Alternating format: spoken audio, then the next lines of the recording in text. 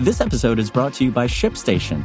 You know, some things take a lot of work, like sending little robots to far-off distant planets. And just as that's challenging, so too is running a successful e-commerce business, especially when there's so much to do. So I want to introduce you all to ShipStation. Now, I love using ShipStation because of its easy-to-use dashboard, which makes managing orders and printing labels a breeze and super smooth. Oh, and the customer service is just out of this world. It's exactly what you need to help grow your business. Sign up for your free 60-day trial at shipstation.com/technews. That's shipstation.com/technews. This is Engadget. Here's what's happening in the world of technology.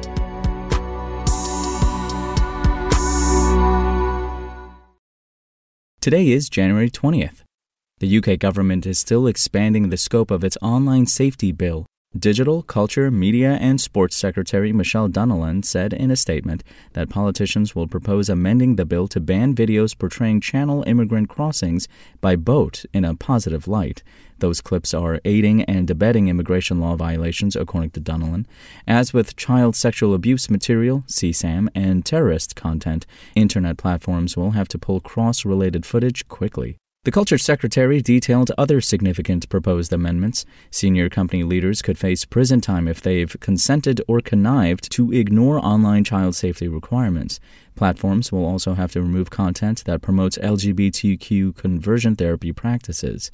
Violations of any aspect of the bill could lead to fines up to £18 million, about $22.3 million, or 10% of a company's global turnover.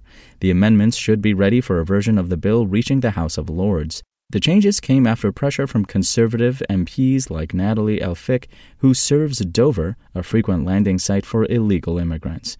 The alterations aren't surprising given growing concerns in the country over the impact of illegal immigration, not to mention existing provisions in the bill for child safety. However, they add to the feature creep of a bill that has already been delayed several times. There have been concerns the online safety bill might not pass before the next general election, due within 2 years.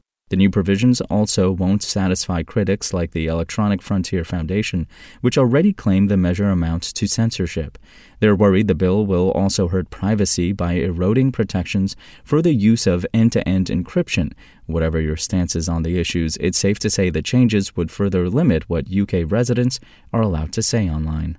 And ZeroAvia flew the world's largest hydrogen-electric aircraft today in a step forward for sustainable aviation. The 19-seat, twin-engine Dornier 228 plane, fitted with a prototype hydrogen-electric powertrain, completed a 10-minute flight from Cotswold Airport in the UK.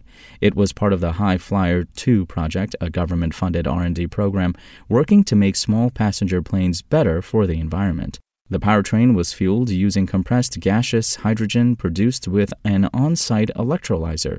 The testing configuration included 2 fuel cell stacks and lithium-ion battery packs housed in the cabin for the test. However, for commercial use, they would move to external storage to make room for seating.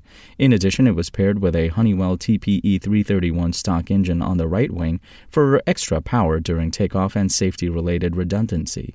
ZeroAvia's promotional footage of the flight, including some delightfully over-the-top music, is embedded in the text version of this article.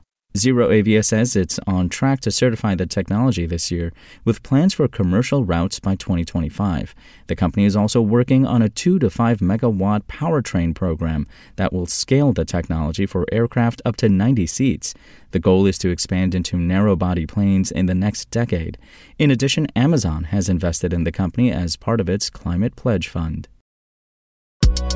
If you want to catch the latest tech news as it's happening, check out Engadget.com or tune in again every weekday.